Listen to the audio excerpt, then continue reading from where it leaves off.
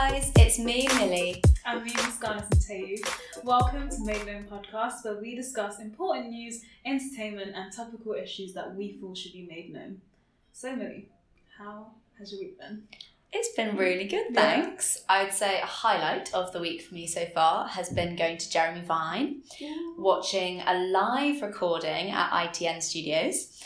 And I particularly enjoyed it because I was put next to Storm and she asked me a question which will have gone live out to the nation on TV. And what did she ask you? She said, did I think that like national parks and stuff should have less cars? And I said, although I agree less cars, I think there needs to be better options because public transport is too expensive for families to be able to go and enjoy. Which I totally agree with. What have you enjoyed about this week? So this week we also went to Google and Spotify. Mm-hmm. And I think... What did you prefer of the two of them, do you think? Ooh, probably Spotify. Oh, but interesting. To be honest, I was thinking it would be more like music based, which is so like typical. But like, actually they're just such a platform, aren't they? Right. There's like, they have the ad solutions, but then they also have the artist and label services. So I was like, okay, that's what I thought they would focus more on, but actually it was like a bit of both, which was really interesting, and how it works together, like their ads and also how they work with artists and promoting their music. I think it always just reminds me that it's like first and foremost a business that wants to make money, and that music is a service that, like an entertainment service like any other, that creates money. Yeah, which is so similar to ITN as well in terms of like Channel 5. I remember the director we met today was kind of like Channel 5 just because they're a commercial TV company. Yeah, like, they've got to hit the ad breaks. Yeah, exactly. Money is the main thing. So they have to make sure they're always on point with the time, which is, I didn't realise until like the course that we're doing now. So it's really good to understand before we... It's like, it's kind of a shame, but literally it's so true that money drives like all of these industries. It drives the content that we see. It's like what sells, what do the public want to see? What do the people who invest want the public to see? Exactly, It's all about money. Which is sad. Really sad. But we're getting the content too. Yeah, so it's exactly. Like, it's a good balance of like business, but also great content. So, Also, what I saw this week for the first time, which has very much got me in the Christmas mood, is John Lewis have released their 2019 Christmas ad. I always get excited for this. Which is really cute. Yeah. Tell people who haven't heard about what the Christmas ad for John Lewis is this year. So basically the storyline is they have this clumsy dragon who like loves Christmas, and his name's Edgar. And he basically is like ruining Christmas for everyone, like the decorations and how they're... Just because he's setting everything on fire. Yeah, bless him, because he didn't know how to use his fire. And then by the end of the advert, sorry, spoilers if you haven't seen it, basically he starts to learn how to use it in the right way after he gets a gift from his best friend in the show, which is a young girl. And then his little nostrils, like a little flame of candles come out. It's so cute. Oh my goodness. His eyes are like so big and cute as well, bless him. It was a dragon. And then the final bit was the Christmas pudding getting lit on fire, which was like by his nostrils. Show bit, yeah. What did you think of it as a Christmas ad? How'd you rate it? In terms of like promoting John Lewis, I think it was terrible, in all honesty. Ooh. In terms of promoting Waitrose, it was great. Because it was like Christmas pudding, which is obviously a massive But even part that was a light ad, like advertisement, I think, for them. Because like the tagline at the end is like, show someone you care, and that's their kind of message. Yeah. But I'm not gonna lie, the first time that I watched it, I thought that it was the dragon showing the rest of the village that he cared by bringing them a pudding to the meal, but it's not. Obviously it's her gifting him the pudding to show him that he's still included, but I don't think that's very explicit. And I think considering it's for a food company and then a general like items retailer, they only show like one of their products, so it's not really doing its purpose. The only two bits was like the products. gift And then the Christmas pudding. Yeah. And like in comparison, I know we've both seen the M&S retail ad, which is basically Go Jumpers about Christmas. Yeah. And it's such a like clever idea because it's so fun. It shows off, I think it's something like 150 jumpers that they're selling in store this year. Oh, wow. Obviously, everyone knows the Christmas jumper is a staple of Christmas. Yeah. And like, it's just M&S branding right there at the centre. But then it still kind of gives something about the like fun festivities. Right. Tell us about like the content of like what goes on in the ad as well. So the M&S ad, or the retail ad anyway, is put to the song Jump Around, and it's like jump around. Kind of an annoying song, I can imagine, on loop, but like good for a play. And it's like all the jumpers basically have this kind of personality and character of their own, and so anyone who's wearing them suddenly starts dancing, and everyone by the end is doing a flash mob together. Yeah. And it's just quite funny. I like it. Like, it's really fun. I love that. I love the like jumper focus as well, because no one's done that, weirdly enough. So it's like, it was really smart. I like what Marks and Spencer's did with that ad. And there's definitely one or two jumpers in there that I saw and I was like, "Oh, nice jumper." Yeah. So I would definitely keep an eye. Exactly. It was very like product focus, which I feel like John Lewis, their ad kind of lacked. Did not achieve. Yeah. It's like you don't even see the gift that the girl gives the dragon. Did you notice? The gift is the pudding.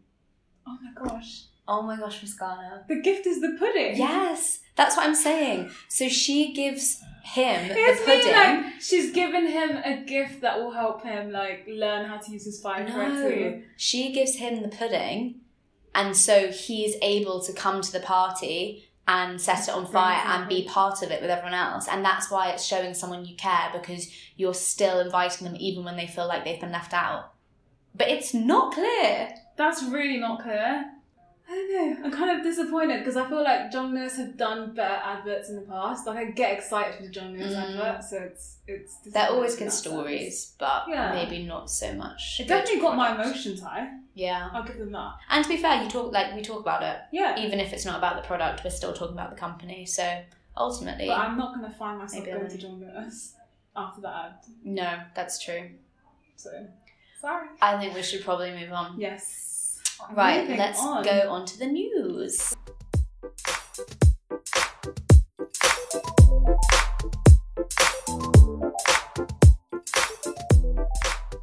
Alright, so going into the news, Millie, tell me about global data. Yes, so this week I was hearing about how Global Data have done this big survey of shoppers and retail stores and the kind of buys getting into Christmas. Okay. Moving on from the John Lewis ad. And it's actually really bad news for retailers because most people haven't really got into buying lots of stuff for Christmas, like lots of Christmas presents so far. The data's actually found that people are spending more money on experiences than on stuff, on presents and things. Okay. Which I think is quite interesting, really. Like, not good news for retailers, but perhaps quite indicative of our generation and our spending habits more broadly. Yeah. What do you think? I feel sorry for retailers because you have the issue of like online shopping as well, and now you have the issue of like experiences versus actually buying gifts, which is like, it is a gift, as in buying presents. Because do you prefer getting gifts at Christmas and birthday, or giving gifts, or do you prefer experiences and like sharing memories with friends and stuff? I think experiences, because you share that with your family and friends, and it's like, that's a memory that you get to keep forever. And then you can have like pictures or videos to remember that as well. But like, in terms of gifts on Christmas, I feel like it's just boring now. Not boring, but as in like, we've done the sock thing. We've done, do you know what I mean? Like, we've done the, what do you want for Christmas? And it's like, usually your family will just get you something you need. Yeah. Because like, it's like, I'm not going to get you something that I think you want. And the reality is, that's a whole conversation of like issue of presents. But like, do you know what I mean? Like, I feel like people are just kind of over it now. So yeah, and I think what you said about like sharing it on social media and stuff like that. I think that's such a big thing now because everyone's on social media. Everyone loves to show the Instagram, share memories with like family and friends and things like that.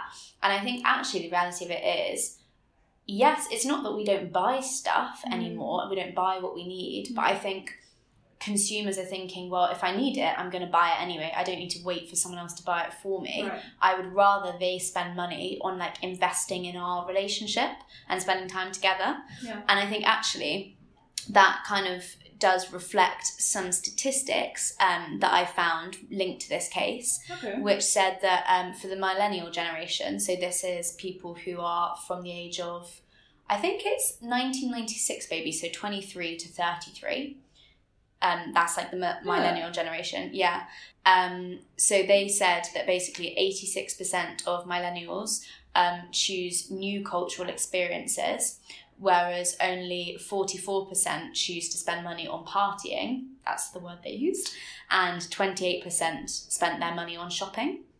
So I think that just shows how many people actually want to like use their money to spend money and time on things that are like expanding their horizons, giving them like memories, educating them, all of these different things. And equally, there was another statistic that said that apparently millennials go traveling the most out of all of the different generations. And 72% of millennials wanted to spend their money on travel experiences rather than on physical possessions. So again, just all of these statistics showing that actually we are a generation now that are like more interested in doing and seeing and going places than we are in actually kind of buying things that just are going to sit and that we're going to use. I think people just see stuff as quite disposable. I think it's interesting because obviously like I think as well in terms of like buying clothes and stuff, you can just buy it in the January sales. Like you're not going to get it as a gift kind of thing, so you just leave. That already is not a gift. Everyone's thinking ahead for like Boxing Day sales. And also obviously Black Friday is the big sale as well for the pre-Christmas present buying. Yeah. So I think a lot of people are just like, why would I buy gifts now when I can wait and get it cheaper? Yeah, it's an interesting topic. Anyway, what else do we have in the news? So we also have the Venice floodings. So basically in Venice right now, there are floodings going on and 2 people have actually died due to the floods as the city's been flooded by the highest level in 50 years. And basically the mayor of Venice, Luigi Burguagno,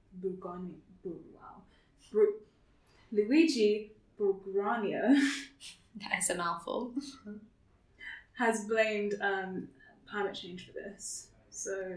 But I thought that Venice floods like every year. So why is this story particularly bad or shocking this year? I think it's because the levels have... So it's saying that it's increased the highest in 50 years. So this is obviously worse than it has been in recent years. So obviously, yeah. And is it to do with climate change and like environmental changes, or is it tourism? What's the cause behind this flooding? So the mayor of Venice is saying that he's blaming climate change, but there's no like specific evidence to prove that. So the reason behind the floodings right now is kind of in the air between tourism and also climate change, which ultimately kind of like aligns in terms of like ultimately it's our fault. Whether it's tourism or climate change, it's still human traffic. Right, it's our fault. So yeah, the reason right now it's unclear. And what do you think would be like a possible solution for them to do? Like, do you think that we should just cut the numbers of tourists, or are there like environmental solutions? I mean, they're only really going to be temporary, aren't they? Because Venice has always been a city that has struggled with flooding. Right. So I feel like there was some sort of stat that said like how many years it's going to be before the whole thing's underwater, basically. But how do we hold that off? So the government is basically saying that they're going to accelerate the structural defences around the lagoon city to make sure that floods are kind of I guess, the chances decreased again. Okay, so that's kind of like the Thames barrier, but for Italy. Right. For Venice. So, but it's interesting that they don't even have that, and it's only now that they're deciding to do that. So it's kind of like the question of, do you think it's too late? Like, that they're making this decision now? Well, I feel like it's important. It's such a beautiful city, and it's a site of such culture. Yeah. Like, there's really incredible Murano glass, which comes from one of the little areas in and around Venice, and that's quite like world renowned for like kind of pottery and jewelry and stuff like that. So I think just even from a sense of like the culture and the businesses and the people that have lived there for so many years, it's really important to save what we can of the city. Yeah. But I guess if we're just saving the city in order for more tourists to be able to come, then that in itself brings up another issue. Because as you said, like, this city wasn't made for tourists, and like humans are the problem, whichever way you look at it. Right. So how do we kind of stop them being an issue? And I think it's affecting the locals as well, because I know there's a stat of like, basically the local residents have decreased in number and the tourism levels have increased. So it's like people are no longer living in Venice as much now as they were like 50 or so years ago. And then now tourism is increasing. So we have that issue of like, people just don't want to live there, and the local economy is being affected. Yeah. But then they're also benefiting from tourism. So it's like, it's such a vicious cycle, isn't it? You get that in so many cities, I think, because it becomes so expensive to be able to rent property there because they know how much money you can make from the footfall. Right. And so although some people and their businesses benefit from tourism, the actual like real life of the Italians who used to live there has been totally wiped out. And I think it's also interesting to link this sort of big flooding with obviously all of the huge floods that have been happening in Yorkshire over the last week, and that's now been declared a national crisis. And again, like, there's been no explicit connected link that it's climate change. But this has been a really unusually wet winter, I think. Yeah. So in Australia right now, we have the wildfires that are going on in Queensland and also New South Wales as well. So 150 homes have been destroyed. And the people of Australia, obviously, they're concerned, but mainly because the wildfires have happened earlier than they would usually happen in the year. And the average temperature has gone up by 1 degree Celsius. So there's potential controversy around whether this is also linked to climate change or not. But then some people have said that the wildfires happen every year. It's very natural. It's a hot country. It's a dry country. This sort of thing happens all the time. So, like, do you think we should be concerned? I mean, it's difficult because we had the recent ones in California as well. So we should be concerned in terms of wildlife, also the homes of people, the lives of people. In that sense, we should be concerned. And I think also with all of these stories we're talking about today, it's like, yes, Venice might flood, yes, Australia might get wildfires, and like, yes, England is rainy, but when we're seeing these things happening more and more, they're happening in more extreme ways, and they seem to be affecting more like people's lives. I think for me, everything does point to climate change, and I'm not saying it's the only factor, but I think it's definitely a huge warning sign that we do really need to start thinking about like how we can start making changes to make sure these weather extremes don't continue to get more extreme, which is what they will do, and actually that we curb it now and make sure that nothing gets worse than it already is. Okay, so what measures do you think should be taken then? Like, more focused on the wildfires, because obviously climate change is a whole like great issue. I was gonna say that's a huge question. In terms of the wildfires, what measures should be taken?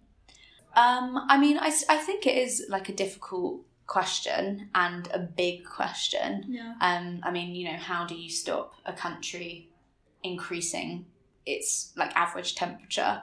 I don't really know. But one thing I do know is that when they had the Paris Climate Summit, there was a lot of countries that signed up and pledged to reduce their CO2 emissions. Okay. And that was kind of big steps that were made to try and make sure that we're helping to reduce warming in lots of different ways.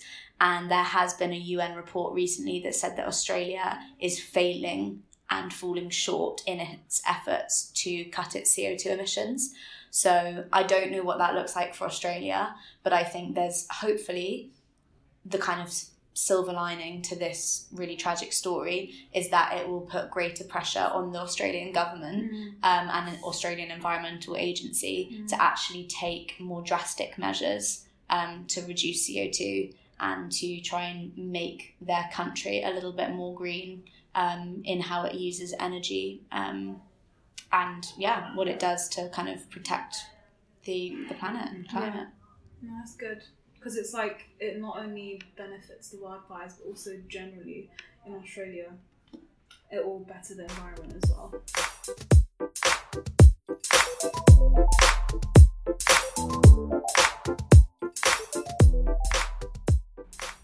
Alright, so going into entertainment, Millie, do you want to introduce our first story? Yeah, so this week I wanted to talk about a Channel 4 show that's been on TV recently called Smuggled.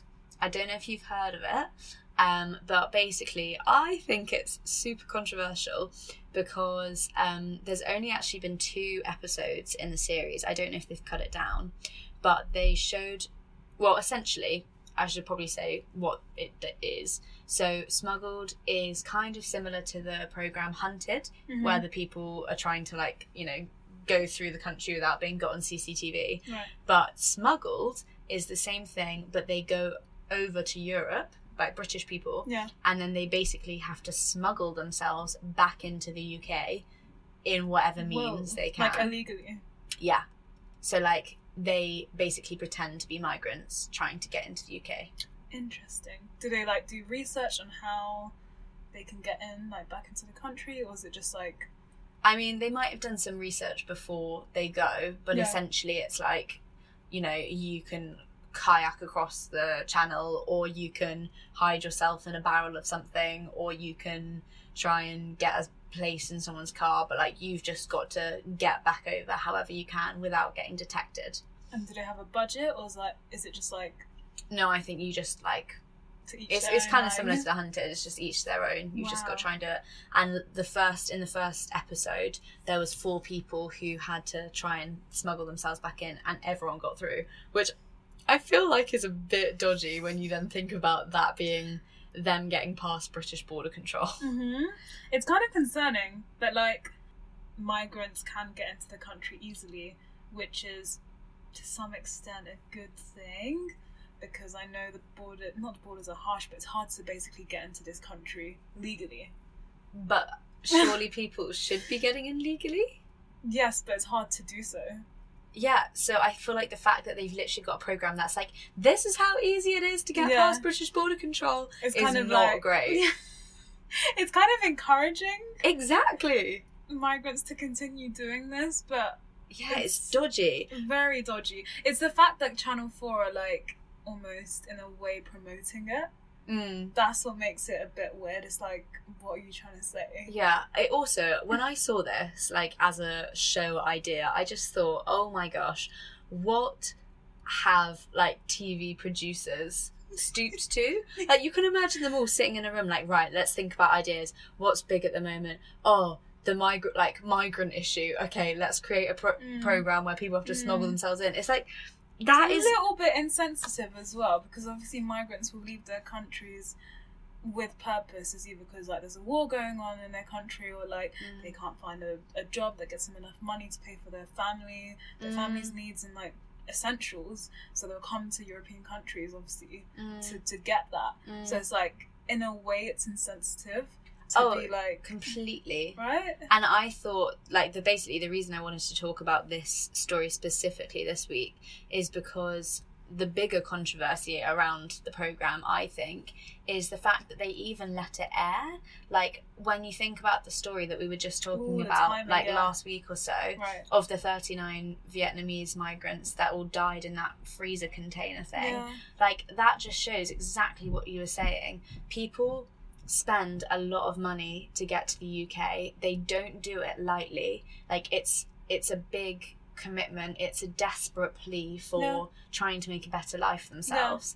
And after something that was so tragic, and also so, it's, you know, such a big, like, political security issue at the moment, to then literally the week after have another episode that's then making fun of, almost, and making light of this issue. I don't know, I just thought it was very insensitive of Channel 4. I'm confused as to whether, like, the producers thought about that. As in, like, obviously they have to air it either way, but as in, like... But do they? Before they even in the making of the show, like, let's put aside the story of the Vietnamese migrants, but, like, just the insensitive side, did they even consider that? Then also, as well, I can understand there's a schedule, so it had to come on the week. Was it after or during? But I think they can axe it. I think if the show was, if, like, the first show had been that bad, like, had a backlash, then I don't think they would share a second one, which is because I genuinely thought they had axed it, and then I saw it on the TV Guide the other day, and I was like, oh my gosh. It's back. It's back. I don't know, it'll be interesting. Maybe, like, after the first season, they'll axe it. I think maybe that will be the case. It did say the last week, it said it was show 2 of 2, and I'm sure that they would have done at least 4 episodes for that sort of programme, so... It'll be interesting to see what happens with that. Yeah. Yeah, basically. Basically, decided. What else do we have in entertainment news this week, Muskana? So, we also have Hillary Clinton and also her daughter, Chelsea Clinton, who basically brought out a book together, and their book is called The Book of Gutsy Women. So, in the book, it talks about women across the globe, in present day and also historically. It features essays from 100 inspiring women, such as Malia and also Edith Windsor, who is an American LGBT activist. But also, it basically talks about issues of inequality and injustice in society. So, what have you heard about the book? Yeah, so I haven't read it yet, but it really caught my eye because I love anything that sort of calls powerful, gutsy women out, and just celebrates them for kind of standing up for what they believe in and making a bit of a difference. And I think this is particularly powerful because obviously Hillary Clinton herself is, I mean, you cannot deny she is a gutsy woman. Oh, definitely. She's stood in many positions of, like, power and responsibility in society, and still continues to be very activist for feminist issues and also for general issues of inequality. What I found it a really interesting take on what they decided was, like, relevant to call out in women, in terms of it's not just like, oh, these are, like, I don't know, women on the front line, but I found the word gutsy really interesting. So the fact that it's, like, you know, gutsy being someone who's a bit, like, groundbreaking, they're challenging the norm, they're having to be, as you said, courageous and very brave in the way they act. Just doing something out of the ordinary, like, not necessarily typical, but just unexpected kind of thing, which I really like that, the use of that word. It's inspiring. I like that. I like as well also that she basically supported Meghan Markle as well, in the light of, like, the recent issues of the media, quote unquote, like, racist and sexist treatment from the media. And, like, how she said she wanted to give Meghan Markle a hug, which I thought was just so sweet, just like that woman to woman, like, just care and love. And, like, camaraderie. Yeah. So I really respected that. Is Meghan Markle one of her gutsy women? Do you know? I'm actually not sure. I know that Malia and Edith Windsor are part of it. But I'm sure she has Meghan Markle in there somewhere. Surely. I mean, she is quite a gutsy woman in her way. And definitely. I think, like, I mean, the Meghan Markle debate is something we should not get into today. No. But like, there's so many different things around why Meghan's had a lot of like backlash. Yeah. And I think certainly her race is a big issue. And I know that Clinton said that in her interviews, that she felt it was definitely a racist attack from the media. Right. But equally, I think actually the fact that she's come in as a gutsy woman and been like, look, I've already got a name for myself. I already believe in equality, and I, you know, stand up for feminism and all of these Climate different change big as well. causes. Like she's supported Greta Thunberg as well, I've seen. Yeah, she's a big activist, Yeah. but she's gone into what's a very age-old British establishment that hasn't had much, you know, shaken up in it since probably Diana, really. True. And that didn't go down well. Yeah. And so I think that's also contributed to the press attacking her, because it's like, hang on a minute, who is this gutsy lady who's coming in here and not just gonna, you know, shut up and look pretty, basically. Right.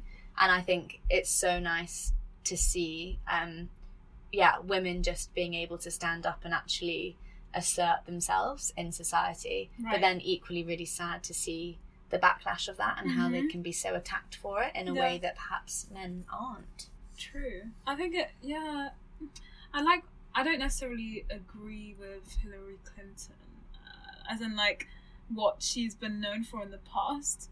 However, in terms of like the fact she is a prime example of a gutsy woman, like she's very inspiring in that aspect of who she is. So yeah, I think just for women in general, it's nice to see someone like that to look onto as an example of like what boldness looks like, and that we as women can actually be in positions of power in government, in industries that we want to get into. Like we don't have to go with what we're, I guess, expected to do, but rather like go with our dreams. Like, what do we want to do? If you want to be the president, go do it. You can do it. It's possible. Like, unfortunately, I guess she didn't get there, but as in like to have that dream in itself and that drive, right, and that goal. It's inspiring. It's so inspiring just to see women like that.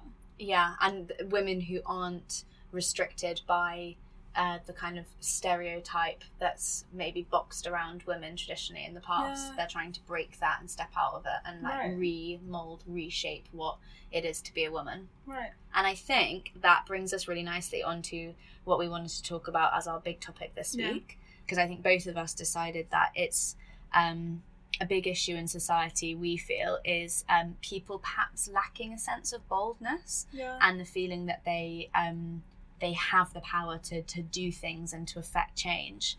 And this is actually a point that Clinton in one of her interviews picked up on, in that she said that she feels actually one of the things in helping to inspire women and promote this kind of new movement of gutsy, courageous women is for actually the perspectives around what women are considered to be, and like what's considered possible for them to be in leadership and in society. Those kind of confines and stereotypes need to shift in both men and women. And I think she says that kind of traditionally women have been, I guess, boxed into a certain category, or, you know, to be a leader you've got to have masculine qualities.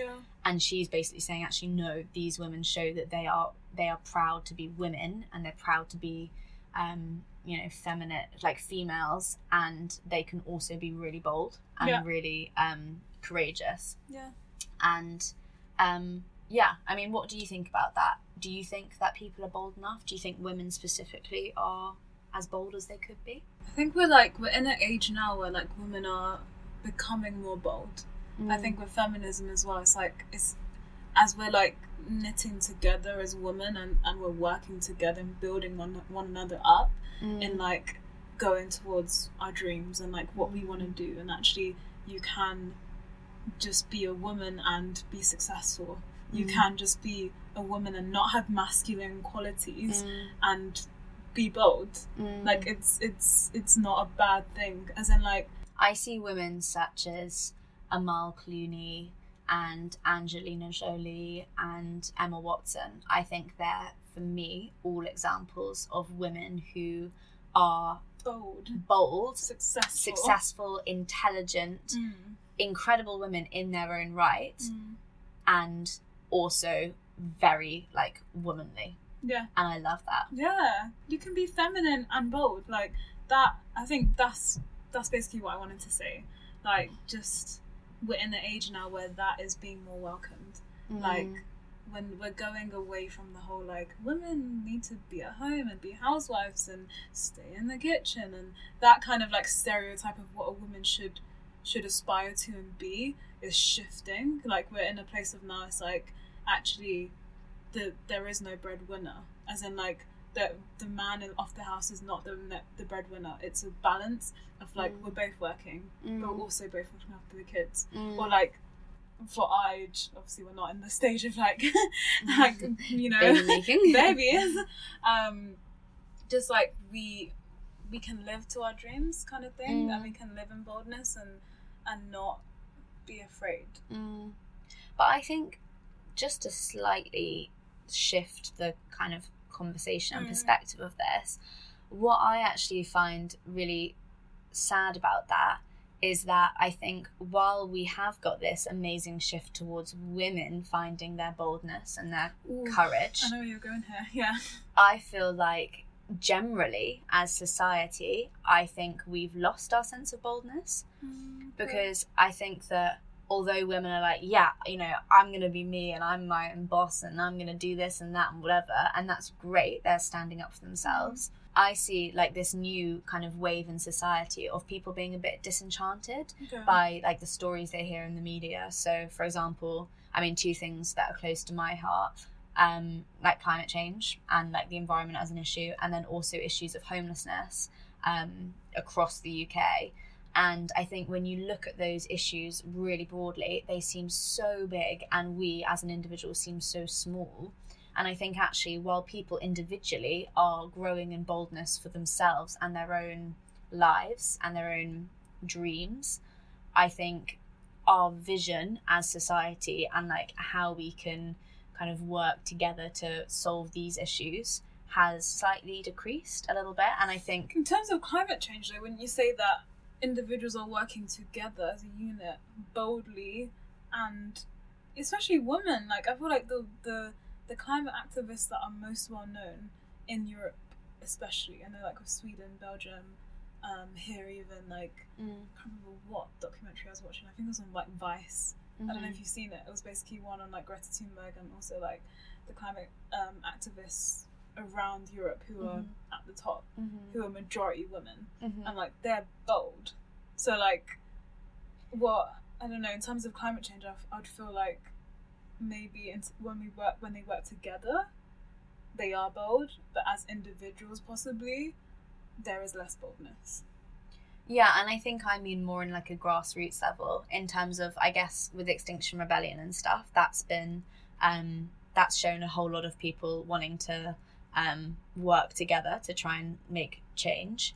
But I think I've definitely heard of like some people who've kind of said, oh well, you know, this is such a big issue, I don't even know where to begin. Like, is it even like, is my recycling even going to make that much of a difference? And I think sometimes when people think of themselves as such a tiny ant within the massive army, it's like you can see celebrities, you can see figures with authority speaking out, and it's like, okay, good for them, they've got influence, but I, the like tiny ant here, don't have any influence.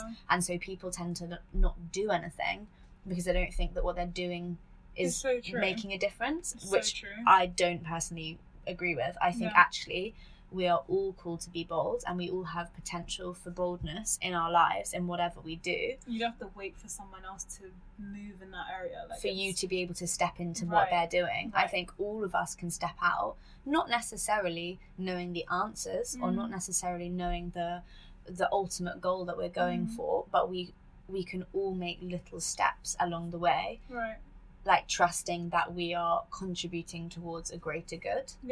I think it's like the fear as well of like just thinking you're not gonna make an impact if you're doing, if you're just doing it. It's like, actually, what impact am I making?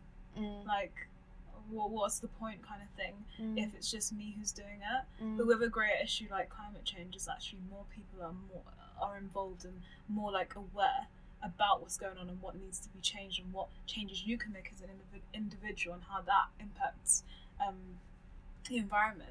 So like with that, I think we have a thing where like there are individuals making an impact, but with other areas it's different. Because I know even like with, if you wanted to make even like a company, for example, and you had a greater vision for like a whole industry, but you're the only one that has it, it's kind of like you're scared to even begin, because just like you said, so you don't know where to start. It's like you're one person, so like it's hard to step in boldness, in all honesty, like when you don't have the resources.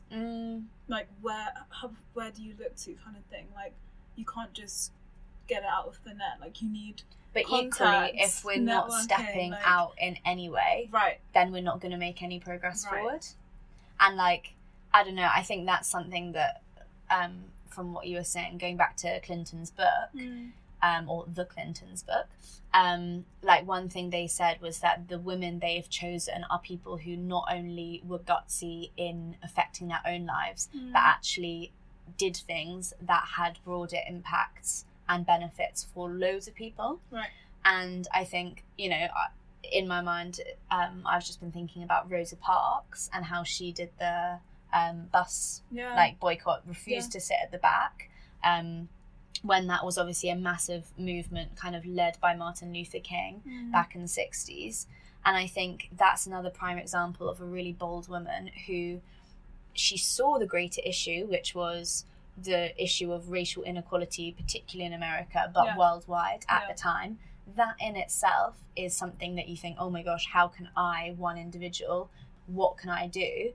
But instead of thinking, oh, I'm just a woman, I'm just, you know, a black working class person, I can't do anything. She was like, actually, I, in my community, can make a change, and I'm not going to just stand for this. Right. And I think that is what I would love to see more of in people's lives. No, that's so true. I'm just realising now, like, actually, when your active movement of boldness is actually a catalyst for greater movement. Yeah. If you deep it, like, your one, like, bold move, once people see that and they're like, I agree with that, and, like, you're actively doing something, you're not just saying it, like, by your mouth, like, I disagree with this, but actually I'm not doing anything about it physically, like, actively. So it's like, once you actually do that and other people see that, it's like, I'm going to do that too. Yeah. And now you're encouraging a lot of people. You don't even know the seeds of impact that you're planting in different people's lives by what you do. Yeah. Boldness is so, so, so important. Not even just in the way that we speak and we articulate ourselves and present ourselves, which is important, but also just in how we, like, put our words to our actions, kind of thing. That's not the same, but as in, you know what I mean, like, just not talking about it alone. But you've got to put your words into action, for sure. And I think also, like, I'm a strong believer that we as a society are working towards, like, a greater good. You know, you want to leave the planet knowing that, like, you've changed something or you've done affected something for the better. Yeah. If you think about it in that positive way, then you can see that, like, everything we're doing is constantly, like, for the greater good. It's like growing positive change in society. Yeah. Life is literally what you make it. Like, if you don't do anything, you can't expect things to happen, kind of thing. It's like, if you have a dream, or if you have something that you want to change, or something in society that you don't like and you know a lot of people don't agree with as well, it's like, that's up to you. Yeah, like, don't wait for someone else to do it. Talk to people. Yeah. Get moving. Make the change you want to see, kind of thing. Like, don't just sit around and watch. And, like, with that, a quote that I found from Mother Teresa, which I really liked and I thought was actually quite, like, challenging in a way, was really simple. She just said, if you cannot feed 100 people, feed one. That's so good. And I thought that was so good, because it's just, again, that idea of, look, you might not be able to solve climate change, you might not be able to solve homelessness or whatever else is on your heart, but you can start somewhere, you can do something, and that thing is not lost. That's still such a success, such a victory in its own right. And so I think not my my word of encouragement that I would want to like leave today with is that no one should be dissuaded or put off by feeling like what they're doing is too little or is insignificant, because actually it's everything is a success, like on the scale, and I think our success is seen by our work as well. Because like for example, if you were that one person that I fed, for example, based on this quote, it's like you are going to act based on my act of kindness. You are now going to remember that and do the same thing. So it's like this movement of like just love and kindness, or like whatever it is that obviously is different for everyone and our convictions, but so be kind, be bold. That's the big message. Be courageous, whether you're a woman or a man. And just stand for your dreams. Start making actions and changes. I want to challenge everyone who listens to this to think today, what is one thing that I've been saying I'll do for the last month and I haven't done yet? And I challenge you all this week to go out and do something that you haven't done before. Whether that's, I'm going to go for a run, or I always said that I would give some money to charity and I never did. Like, whatever it is, big or small, just do that thing that you have been holding off doing. Yes, no matter how uncomfortable it is, just do it. Well, have a good rest of your week, guys. Go and be bold and courageous. Yes. And we'll see you next week. Bye. Bye.